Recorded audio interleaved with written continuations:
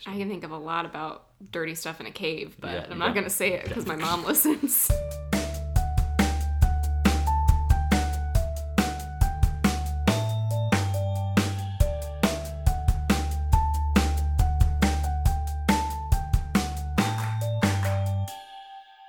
Welcome to He Read, She Read, the podcast where a couple of married bookworms discuss what they're reading and learning. Today's episode is a bit of a smorgasbord in which we're answering some listener questions, talking about our favorite bookish romances, checking in on our 2019 reading goals, and sharing a few books on our February TBR lists. I'm Curtis. And I'm Chelsea.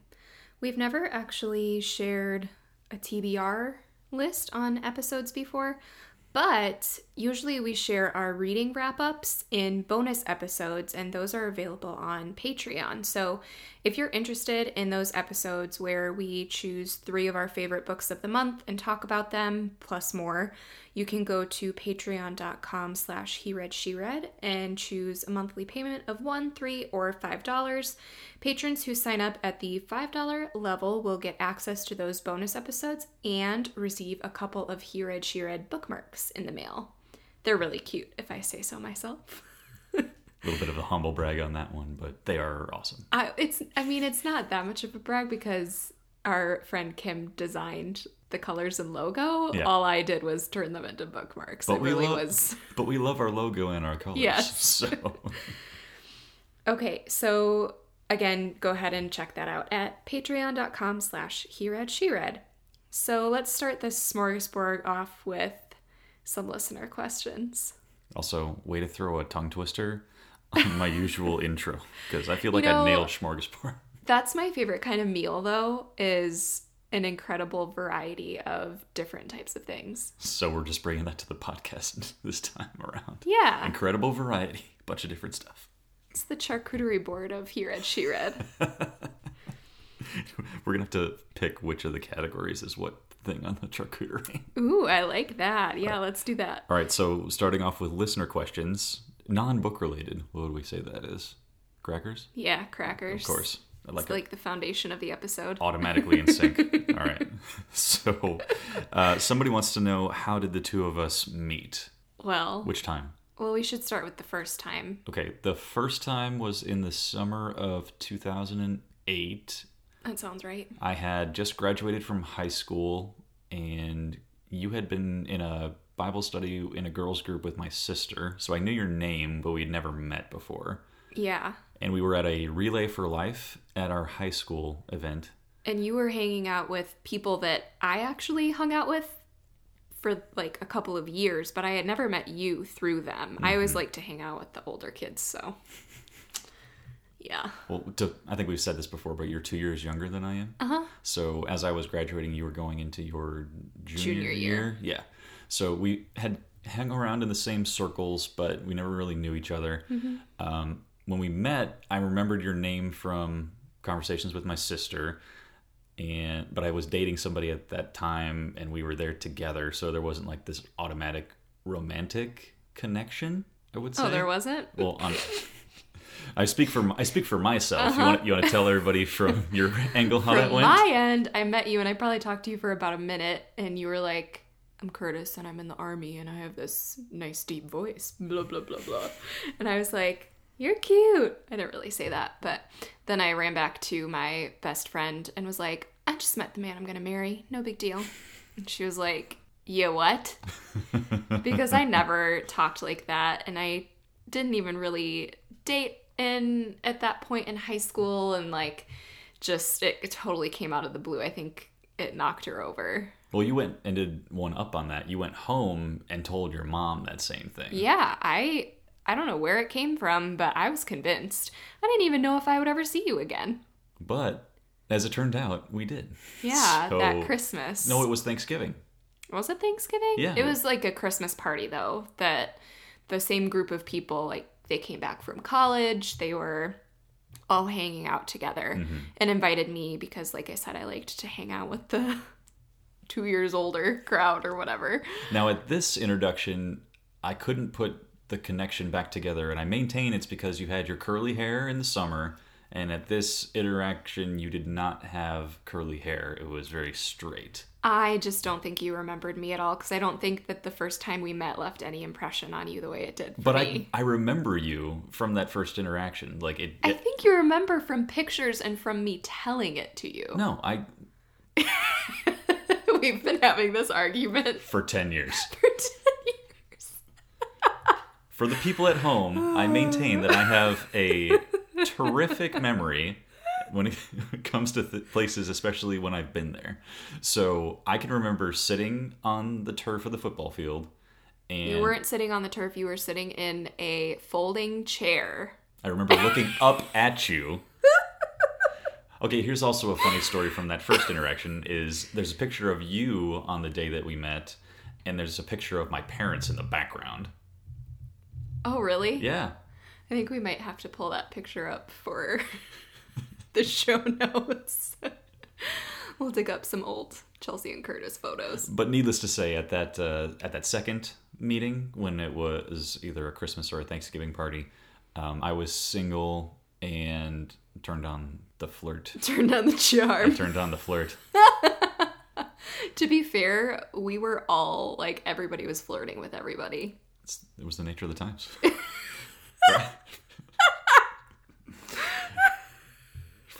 Freshman in college, just the way that it goes. But yeah. You were cute, and I was. Yeah, I was. And confident. Did I not say that part? But then, so I think we started talking, and then when you were home for Christmas break, we started hanging out, yes. Actually. And then started dating the following spring. Mm-hmm. So there was a long time there where we were, like, talking, but you were in Minnesota for college. I was still in Wisconsin for high school. We sent letters back and forth, and I feel like we developed a strong friendship. And then when we hung out again in the spring, it was sort of like to see if there was a romance there. Mm-hmm. Well, there was. There definitely was. Because 10 years later, we're here. Yeah. I remember when you told me that story about going to your friend and then going to your mom, that you had met your future husband, and I thought you were crazy town. I didn't tell you that for a little while, though. No, but years down the line when I didn't tell you that until we started talking about, like... getting married. Hey, this is the real deal. I wasn't going to freak you out with that right away or anything. But when we started talking about, like, this could be forever, then I brought up the story. Which I didn't believe you. And then we had to go to your mom for the record. Uh-huh. And I still thought you were crazy. Like, you hear those stories. Well, then you heard it, I think, from my best friend. Yeah. Who like, can't tell a lie to save her soul. No. And then I think that cemented it for you. Yeah, but it was still weird. Like, you hear about those stories in, like, books and movies and stuff. Oh, my goodness. I was the most skeptical about stuff like that and was really not a romantic at heart, I guess. I mean, I think I am, but I didn't like to show it. And I would have made fun of someone else who told me that. But it's just, yeah. And now I feel like I hear those stories all the time. Mm-hmm. So, I don't know, there's something to it. Well, so the second question is, when or how did we know that the other person was the one? We've already established you knew from seeing me for the first time and hearing this deep voice that is now for podcast production. Yeah, I saw you and I was like, we're going to make a podcast someday. Podcasts weren't even a thing back then. I know. I don't think it's the same thing as love at first sight, though. No. I think it was just this weird, deep sense of knowing that there was a, like, deeper connection there, but it wasn't love at first sight. So I don't really remember a moment where I really knew that you were, like, the one that I wanted to marry, because I think that first moment that I said, oh, I met the man I'm going to marry, he's over there, is so prominent in my brain. But do you have a moment where you remember that? Not really. I think we had a luxury of knowing each other distance for the first year or so, where we would just actually got to know each other and communicate. Like, I remember doing Facebook messages of 20 questions and just learning everything that I could about you. And then when we actually went to school in Minneapolis together, it was really a luxury where we had 3 years to date, get to know each other, be in each other's lives, and see each other through some difficulties and stress. I think it was when I came out of my, like, stressful depression period in college when you were a big component of like getting me out of that and standing by me and going through all that stuff, that I knew it was for real. And it wasn't some, like, if there was going to be a time where you were going to cut tail and run, that would have been it. So I knew then that you were in it for the long haul. You loved me for me, and we were gonna do this thing. And it was also as I was getting done with ROTC in college, getting ready to think about career in the Army, I wanted you to be there for it.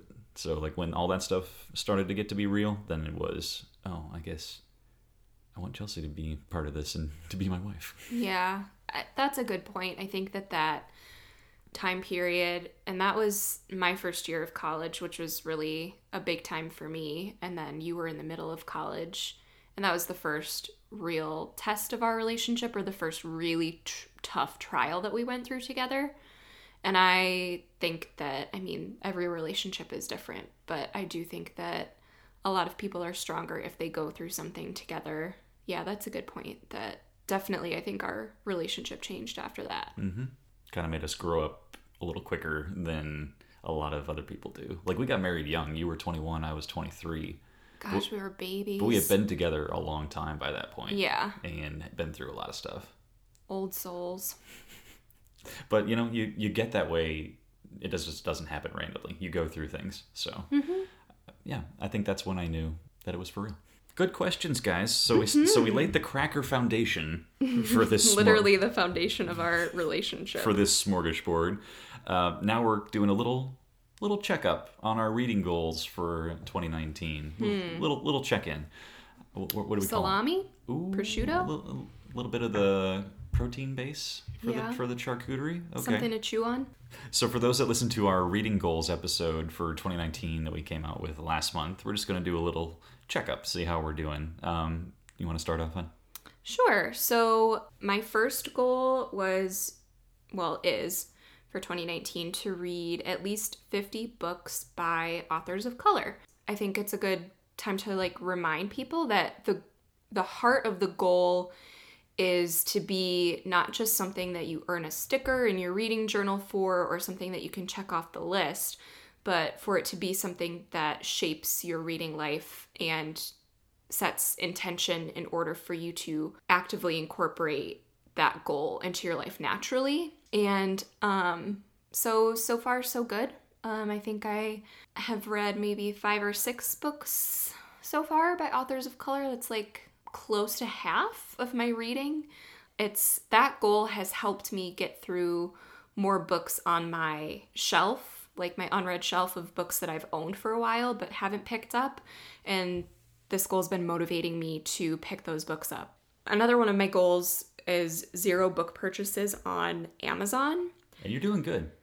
Yeah, so this only counts for me. Like every now and then, like right now, Tracy from the Stacks podcast is running a fundraiser for a couple of really cool organizations where you can click and order a book from Amazon and it gets sent to, like, I think one of them is specifically for Black women who are in the prison system. And so there's like a wish list on Amazon. You can click it and send it. Anyway, everyone should go check that out because what she's doing is amazing. Link show notes. That to me doesn't like count for 0 book purchases on Amazon because it's not for myself. Yeah. Like it's for someone else. It's like if I was buying a gift for someone in my immediate life, I might not do Amazon, but like this is the way to donate. So like that, or I have friends who need books for their classroom and they have an Amazon wish list. That stuff I don't count as 0 book purchases on Amazon. We're talking for your individual. For me, mostly. Yeah. This has been a really good goal. I feel like, so I didn't purchase any books in January, and I made it until today. Today I did go to a really wonderful independent bookstore, Commonplace Books in Oklahoma City, and I purchased 2 books. One of them is going to be our March buddy read. And the other one I've been really wanting for a long time, and every time I'm in a bookstore, I pick it up and then put it back. And today there was a pristine copy. I just needed to get it and do it. So that book is The Fire Next Time by Jesmyn Ward. or The Fire This Time? This The time. Fire Next Time is James Baldwin. Yeah, Anyway.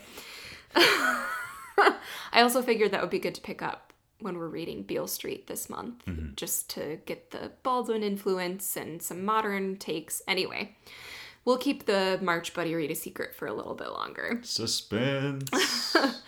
So anyway, it's been good, I think good for my wallet and good for me just reading more books that I already own.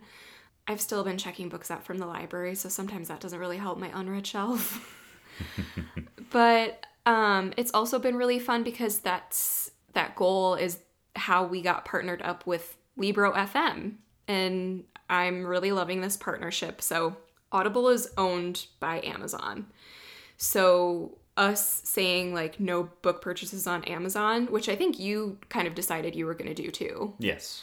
After seeing that it was possible, like it was possible for me to do it, you were like, yeah, I can do that too. Well, let's say that I'm doing it for my own consumption, the same that you are. But when I'm doing it for gifts, like for you, I might still buy it. So.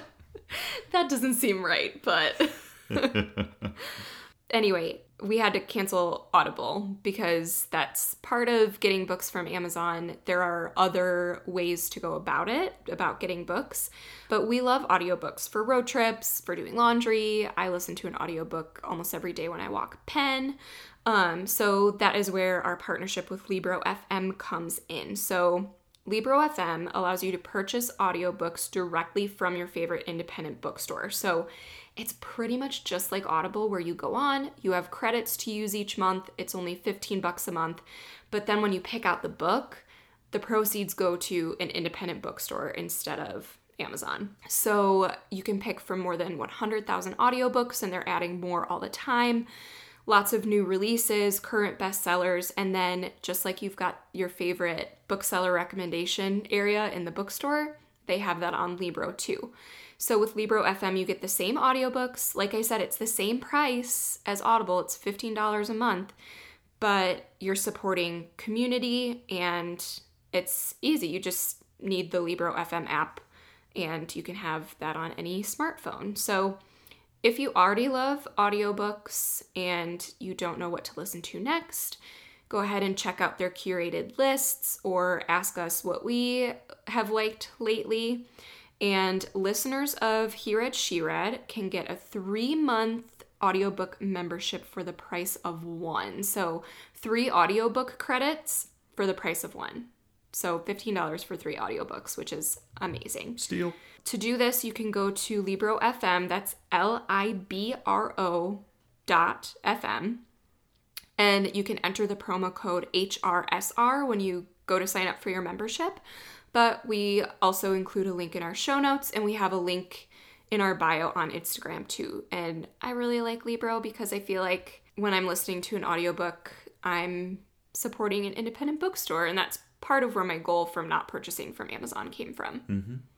I still, Amazon is an affordable way for people to get books, so I don't knock anyone for doing that. I think however you read is great, but I think if you do have the funds to allocate towards independent bookstores and you can make that choice, it's a good one. Okay, my other goal was to keep a log of favorite quotes while I'm reading and do some more annotating to slow down. And I feel like I only do this with nonfiction. Mm-hmm. And I'm okay with that. I do it for our buddy reads too. But when I'm reading fiction, I don't want to sit and highlight and underline. I just want to read for the sake of escaping and have it not feel like school or anything. So I've been good about this with the nonfiction that I'm reading. Or every now and then I do find a passage that I really love, but I'm more likely to put a book dart in there if I'm reading fiction and go back to it later. So that one's kind of working out. I don't know. I didn't know if when you made the goal originally, you were thinking about limiting it just to nonfiction, or is that kind of just in practice how it's coming out? I think the intention was just to encourage myself to slow down a little bit and relax more while I was reading instead of just reading to finish a book. Mm-hmm. So I don't know. We'll maybe come back to that in a few months when we do another goals update. And see how it's going. Yeah. How about you? So my goals to start off with was I wanted to read 20 new books. Similar to what you were saying, just cutting down on the unread books that are taking over our bookshelves and floors and boxes and taking over our lives. So far, I've read 4 unread previously, so that's pretty good for me. I only normally read about 30 books a year, so 20, 2/3 of that being new books, I think is a good goal. And just based on what I've been able to accomplish so far, I think we're doing pretty well, especially because I started grad school this semester in January, so that has taken a lot of time away from my reading life. I think it's making me read smaller books because I'm a goal-oriented person, so I've set these boundaries for myself. So in order to get to those numbers, I feel like I might be gravitating towards smaller books and getting to get through them and finish them rather than taking the larger books. That's fine for the time of life that you're in. I mean, I think like anything, you just kind of go through periods like that where it just works better for you. That's a change, but we're getting around it. And then my rereading goal for the year was to get through Harry Potter, and I read The Sorcerer's Stone for the month of January, and I don't really know how I'm going to do as far as pacing it out through the whole year, but the first couple are pretty short, so I might pick up another one in February. So 1 out of 7 on that one. Well, I think because you picked up the first book when you were kind of in a reading slump where you just didn't feel like reading anything, like you were kind of in the middle of a couple of really long books, and you just needed something so you could get that sense of accomplishment of like, oh, I read something this weekend, you know? Yeah. To propel you forward to finish the other books. I mean, and we've talked about previously on rereading episodes that's kind of the whole point, is picking up an old favorite when you're in a little bit of a rut. So I was in about 3 books and just picked up Sorcerer's Stone, blew right through it. And this is the first time I've been rereading the series, and I don't know. I kind of am excited for you to read it along so that we can talk about it. But I feel like I would like to try and keep up with you, even if I'm just maybe a month behind with each book. Yeah. I have a lot to get through this month. I have a lot of reviews to write for publishers and stuff like that. So we'll see. I'm excited to read it. And then my last one was to read 10 new books by women or authors of color. So that's half of the 20 new books. So for me, getting away from my typical male thriller authors and getting different perspectives from gender or race.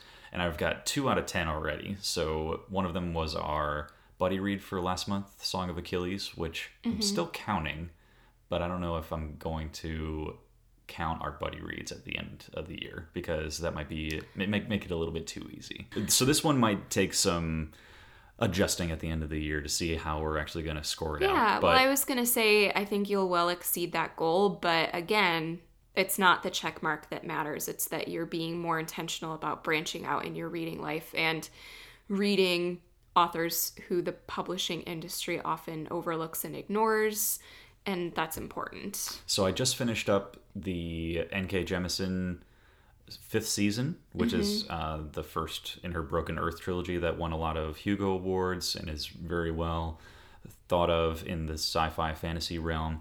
And it was really interesting. It was not my typical fantasy, not a clear-cut story. There's like 3 converging storylines throughout the whole entirety of the book.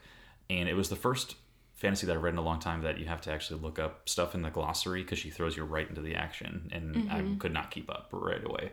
So it was challenging to actually get through, which I will give her credit for. She's an amazing and accomplished writer, and I'm glad that I got through it. So I think it's going to be a little bit of time before I pick up The Obelisk Gate, which is the second in that trilogy, just because I want to give it a little bit of time to decompress. But it was very well done, very well written, good storytelling.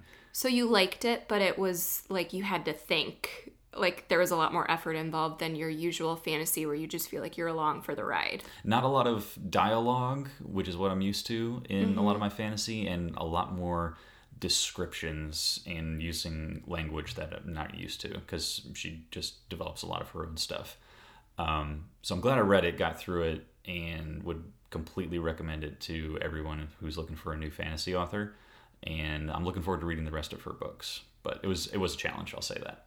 Yeah, because you were like, when you say get through it, it sounds like you didn't like it, but I get that it was just tough to read. Just the format, and then how it all converge together at the end. Sure. All three storylines, I'm not spoiling anything, but they all come together.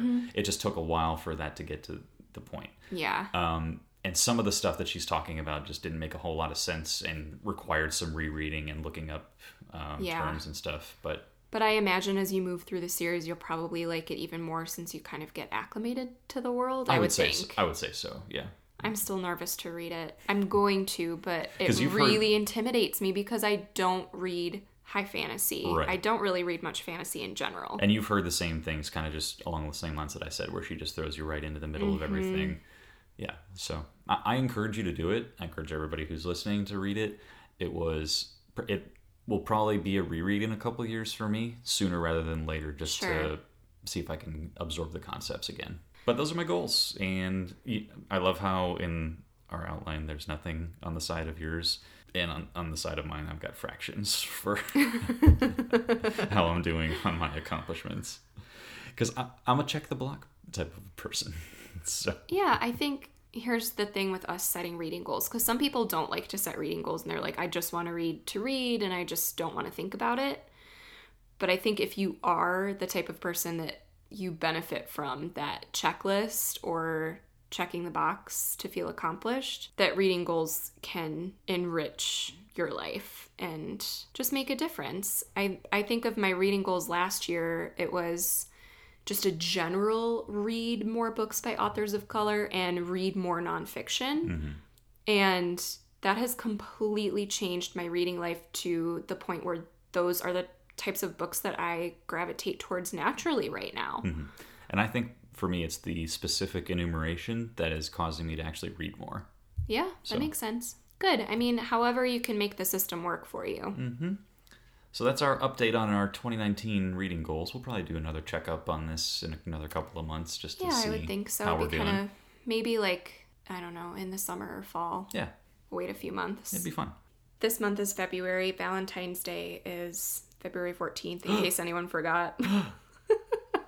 It's not like it's the same day every year. I know. What's your stance on Valentine's Day?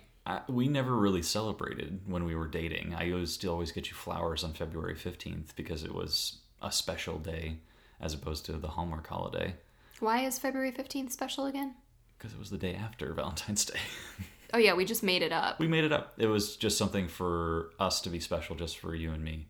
But I feel like since our date-iversary, your birthday, and our anniversary are all really close together. And your birthday. Did you say your birthday? No. But after Valentine's Day, all those things happen. Yeah. For me, there's not a lot of emphasis on Valentine's Day. As I get older, like it a little bit more just because I think, yeah, it's cheesy and whatever. But I think it's kind of nice to have a day now and then where it's like, well, hey, there's this day and you can be intentional about doing something nice for someone you love. Also, everybody listening, don't at me for saying that it's Hallmark holiday and it's not worth celebrating. That's not what I said. No. And I think we've sort of changed our stance on it to now we're a little bit more willing to maybe do something special, whether it's for Valentine's Day or like in just whatever. Yeah, it's just kind of nice. I'm a 100% firm believer in Galentine's Day. Of course. Because Leslie Knope. Well, and you had a big Galentine's Day year this year. Oh my gosh, yeah. So it's continuing well to recover. If people don't know what we're talking about, just look up the hashtag on Instagram, #Bookstagram Galentine's Day, and you'll figure it out real quick. You'll get caught up. But on the subject of Valentine's Day, we're talking about our favorite literary romances. Yes. I don't know if there was going to be I didn't have a jingle prepared. I can maybe insert some kind of sound effect. That's really annoying. So I actually didn't have difficulty picking out this stuff. I think it's because I'm more romantic than you are? Question mark? Yeah, all right, well, we'll get to me later, but I want to hear about your favorite literary romances. Well, I'm kicking it off with a classic. Benedict and Beatrice from Much Ado About Nothing, William Shakespeare. I don't know if we've mentioned anything about this before, but we both love plays. We love going to the theater, and Shakespeare is a big influence. And we usually go to an outdoor theater back home every summer that would put on Shakespeare. So I love this play specifically because it's two characters who are kind of very into the verbal wordplay, cutting each other. From the first scene, they're talking about there's a kind of merry war betwixt Signor Benedict and Beatrice, and they just enjoy cutting each other and like with the little snide comments. And Benedict says that he's never going to get married. He's just going to be the soldier and be loyal to Don Pedro. And then Don Pedro is like, you know what? I'm going to be this matchmaker behind the scenes and pull strings. I'm going to get these two to love each other. And, they fall for it. They get tricked and fall into this trap and confess their love to each other, each thinking that they know what the other's thinking. And I really love the presentation of their letters at the end of the play where they're like, Beatrice was trying to be like, oh, I always knew that you loved me, and trying to be like all aloof, and then all of a sudden her letter gets produced and she's like, oh, I guess I have to admit that I love him too. But I love that play. I feel like it's very well done from a wordplay perspective, and we've already kind of said that we enjoy wordplay and sarcasm, and we get a little bit of the Benedict and Beatrice where we make fun of each other. And... They're fun. I think the enemies to lovers trope is fun. Mm-hmm. And then they're older. Shakespeare kind of teases and they make fun of their age, but there are a couple of older characters that end up finding romance and falling in love. And I actually really, really like the Joss Whedon version with Nathan Fillion. Do you see these hard eyes that I'm giving you right now? You didn't even let me talk about my favorite versions, but I really like that one. Yeah, I like the Kenneth Branagh and the Emma Thompson one from the 90s, but I think my favorite one is the Joss Whedon one from a couple years ago. It might be mine too. Mainly because of Nathan Fillion as Dogberry, because he does a fantastic job. I always... Wait, is he... What? Yeah, he's Dogberry. He's the guard.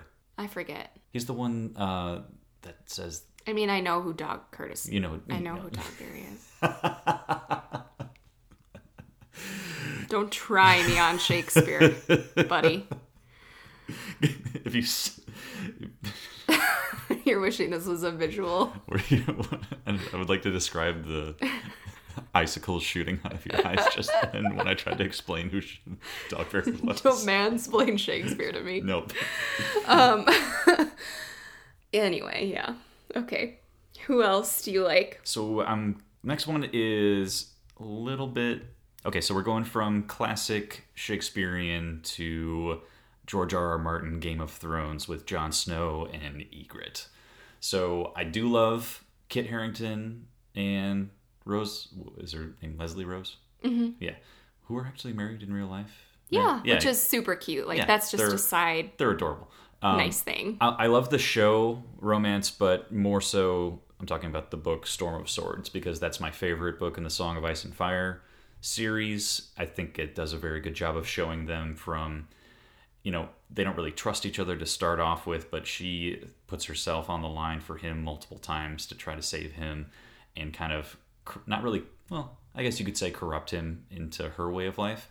But I like it from the perspective of John has this perspective of who the wildlings are, and she's trying to show them that, look, we're just people, we're trying to live, and then they genuinely fall in love with each other. And plus that scene in the caves. I mean, it's better in the book though, right? Yeah. Oh gosh, okay. But don't get too excited. But they genuinely love each other, and that's my favorite book in the series. And a big component of that is their relationship. I will say, the cave scene, that I really like that it's a twist because Jon Snow is a virgin and Ygritte is the more experienced person, and I think that you don't see that as often, where it's usually the roles are reversed, but it's so also that's really sweet. It's the literal representation of you know nothing, Jon Snow. Yeah, I do. So that's one of the books that I actually did read, and I did really like that book, and I liked their plot line, and I think that the depth of their relationship came across a lot better in the book than in the show. 100% agree. In the show, it's really there's so much tawdry sex that it just becomes one of those things, but in the book it's so much more than that. Well, there's more conversations between the two of them in the books, and it gets more into them talking to each other. But that came about because we're rewatching the show, so it came to mind, but it also is my favorite from the book series. Yeah. So I don't know if that's been discussed yet. So there's already this theme of like you tend to kind of like romances where they don't like each other at first and then they end up coming around later. I wonder why that is. But we liked each other right away. So it doesn't really reflect our relationship at all. I don't know. I think I just like challenges and overcoming obstacles in relationships and how that's represented in story. I do, and we'll kind of see this with some of my favorite, but I like the will they, won't they kind of tension a lot, which sometimes is there with the like enemies to lovers kind of trope. Mm-hmm. But I don't know, that just popped out at me. It's either the enemies to lovers trope or it's the trauma at the start. So this is my third one I'm going to talk about is from Vince Flynn's Mitch Rapp series, is the titular character with his wife Anna Riley, who is a NBC White House correspondent, and Mitch Rapp is a CIA contract assassin. So the first books where we meet them is Transfer of Power, where Anna is in the White House that gets taken over by terrorists. The book kind of got borrowed from for White House Down or for all those things. But Mitch essentially goes in. The book was first. The book White came House, out first. Those movies borrowed from the book. And it was a whole controversial thing. So Mitch goes in and rescues her from terrorists who are going to kill her and rape her. And then they start to have a little bit of the enemies to start, where she is trying to be the typical reporter correspondent and he's trying to rescue everybody in there. And it doesn't really start off like there's going to be anything romantic. And then it goes into, they actually start dating and have multiple books where they develop. And one thing I really like about Vince Flynn as an author is he's very good about showing PTSD and how that affects relationships as like an underwriting tone. So Mitch, his girlfriend in college was on the Lockheed Martin flight that got shot down in 1983 that had a lot of Syracuse people on it.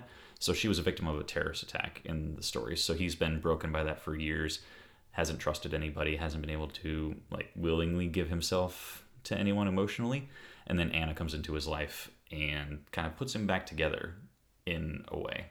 So that's a scene that I like was when she's talking about like touching him on the back of his neck and actually like going through his hair, which is something like if you're in the military or have a background in law enforcement or something like that, you don't like people touching you on the back of your neck.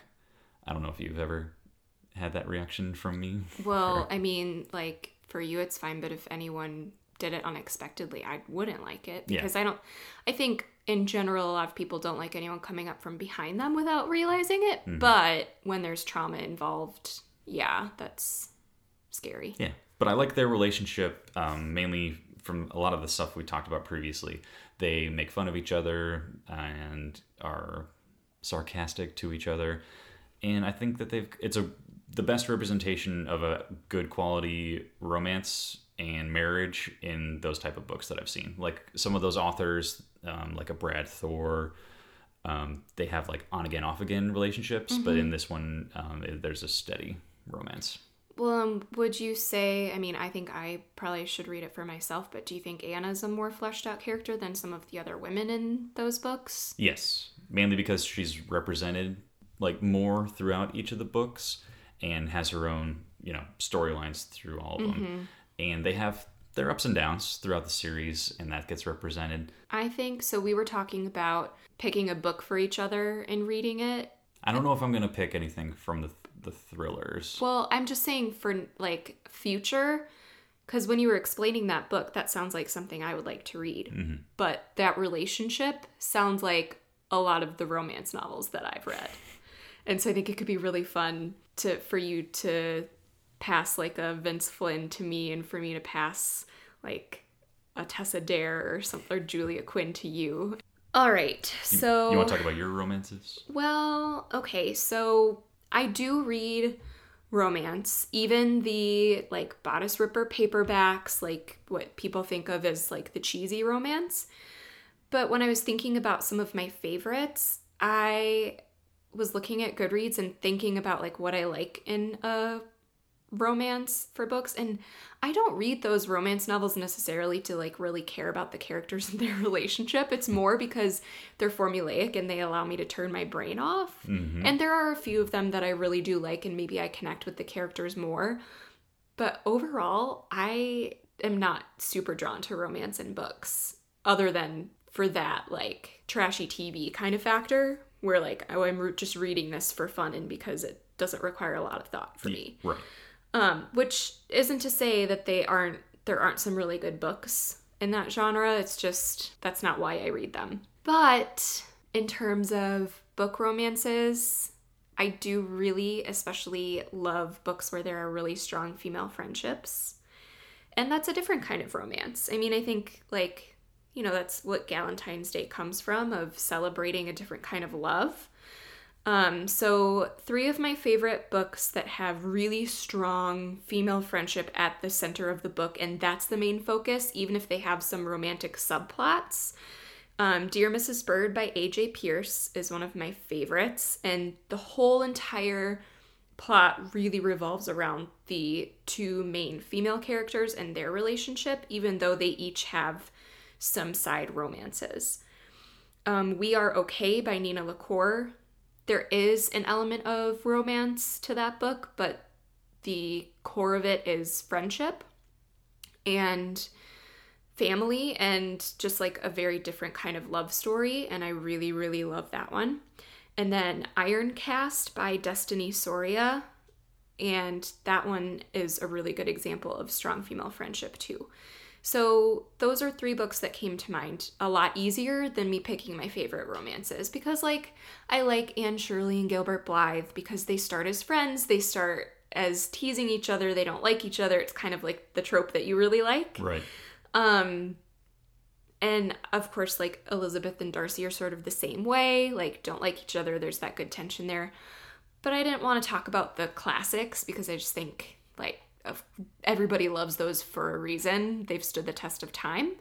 But when I think about the newer books that I've read, I definitely notice that I'm more affected by the stories where the relationships are family and friends, and where I like romance. And obviously, like I said, I read romance novels, but it's not necessarily because I get super invested in the characters. I might like them, but they don't leave enough of an impression on me, whereas I just kind of like to read those because they're fun. Mm-hmm. And then I also really like, these aren't romances, but there's sort of like a romantic tension, which I really like.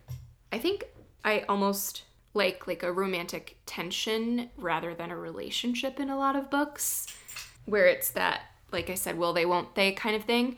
And so some of my favorite mysteries, like we've talked a lot about the Cormoran Strike novels, and there's that element with Cormoran and Robin where there's definitely a spark there, but they don't want to act on it. I really like that. And then in some of the mysteries that I read, like the Veronica Speedwell and Lady Sherlock mysteries, there are romantic elements, but it's really just like this romantic tension that you're just waiting to be resolved, and I like that a lot. So between the 2 of us, we like the will they, won't they kind of vibe, starting off with they definitely don't like each other, and then it develops into something. I like more of the broken characters that somehow find love at the end, and then you like your lady romances. Well, not lady romances, but like how did you describe that? Friendships. Like it's, yeah, that's a different kind of romance, I think. Yeah. I'll have to think about this. I've been thinking about this for a while, and I think maybe I've just turned it around in my brain for too long. Maybe, yeah, I don't know. It might just be a Chelsea's overthinking situation, but... Could be. And we can say that we really liked our January buddy read as a romance with Patroclus and Achilles in Song of Achilles. Oh, yeah, totally. Good one on that one, too.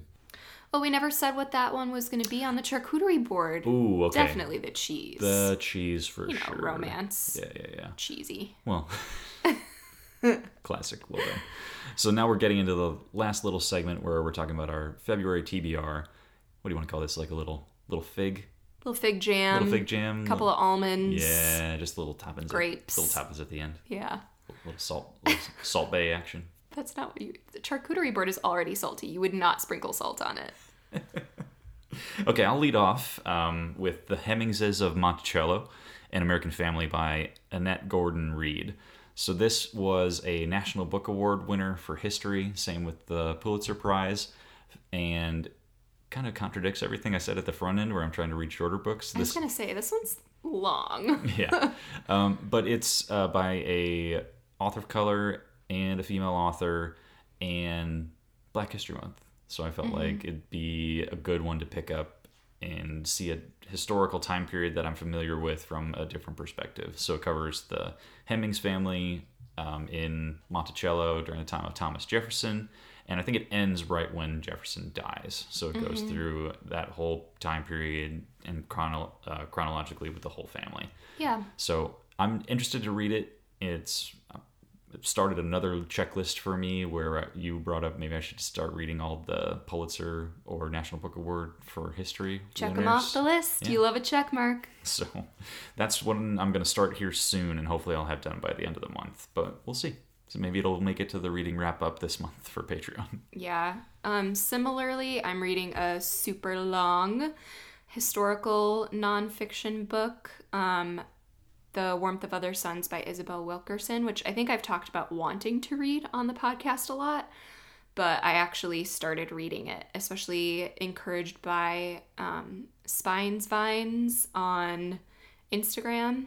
She is running like a buddy read for The Warmth of Other Suns, and I'm not good at buddy reads except for like with the two of us, because there's that like really specific, like we're in person conversing about it and it's for the podcast, that kind of thing.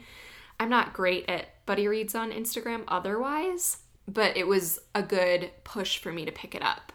And I think, like you said, obviously we should be reading books by Black authors year-round, but Black History Month is a good reminder and opportunity to dig into a history that you don't know as much about, or parts of Black history that have been overlooked in America's narrative. So I think with both of these books, that's the case. And yeah, I'm excited to read it. And then I just have a bunch of February releases. So thank you to the publishers for The Hunting Party, Enchanté, and The Huntress, which just came in the mail today, and I flipped out. There was an audible gasp where I thought there was a mouse.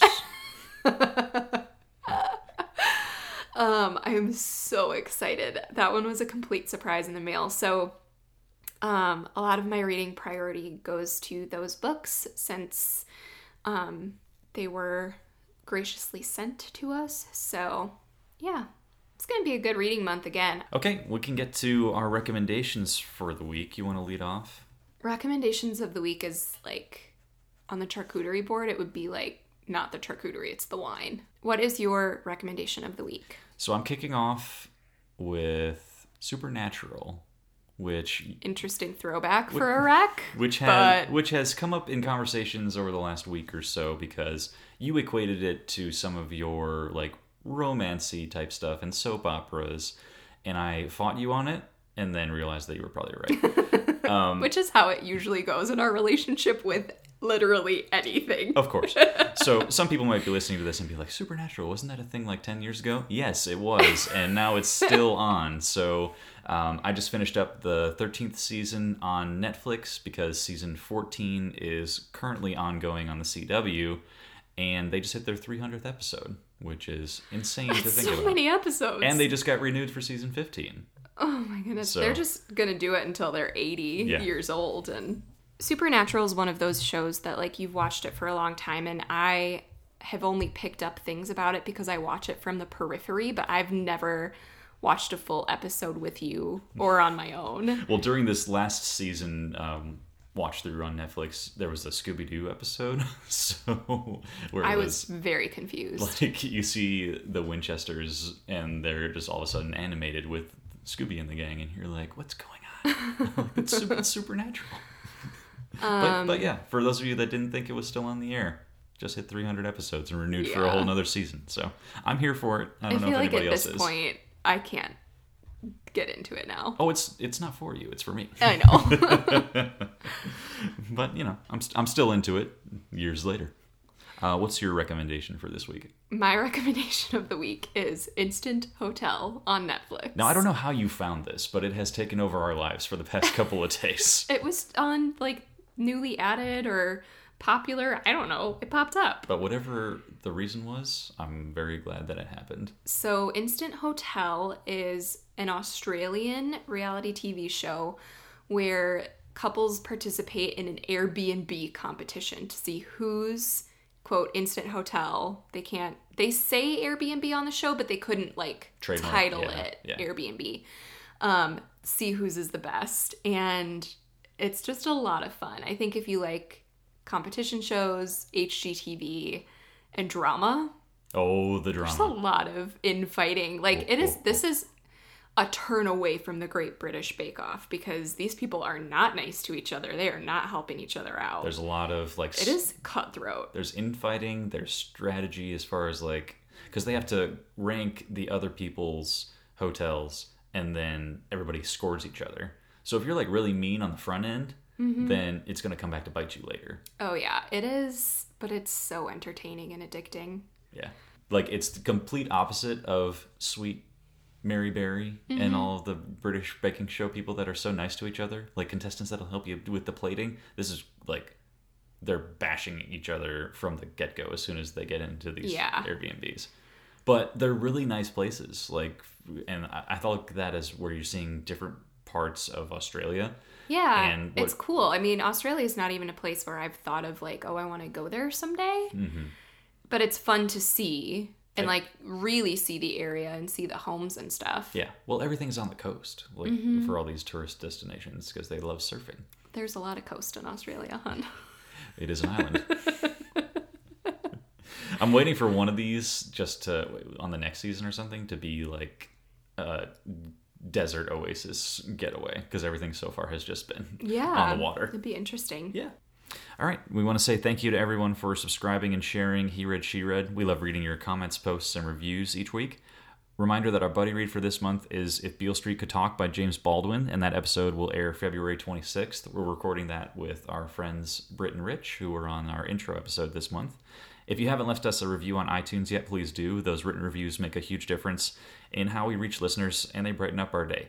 Connect with us on social media or email. You can find us Twitter and Instagram at He Read, She Read, or email us at hereadshereadpodcast@gmail.com.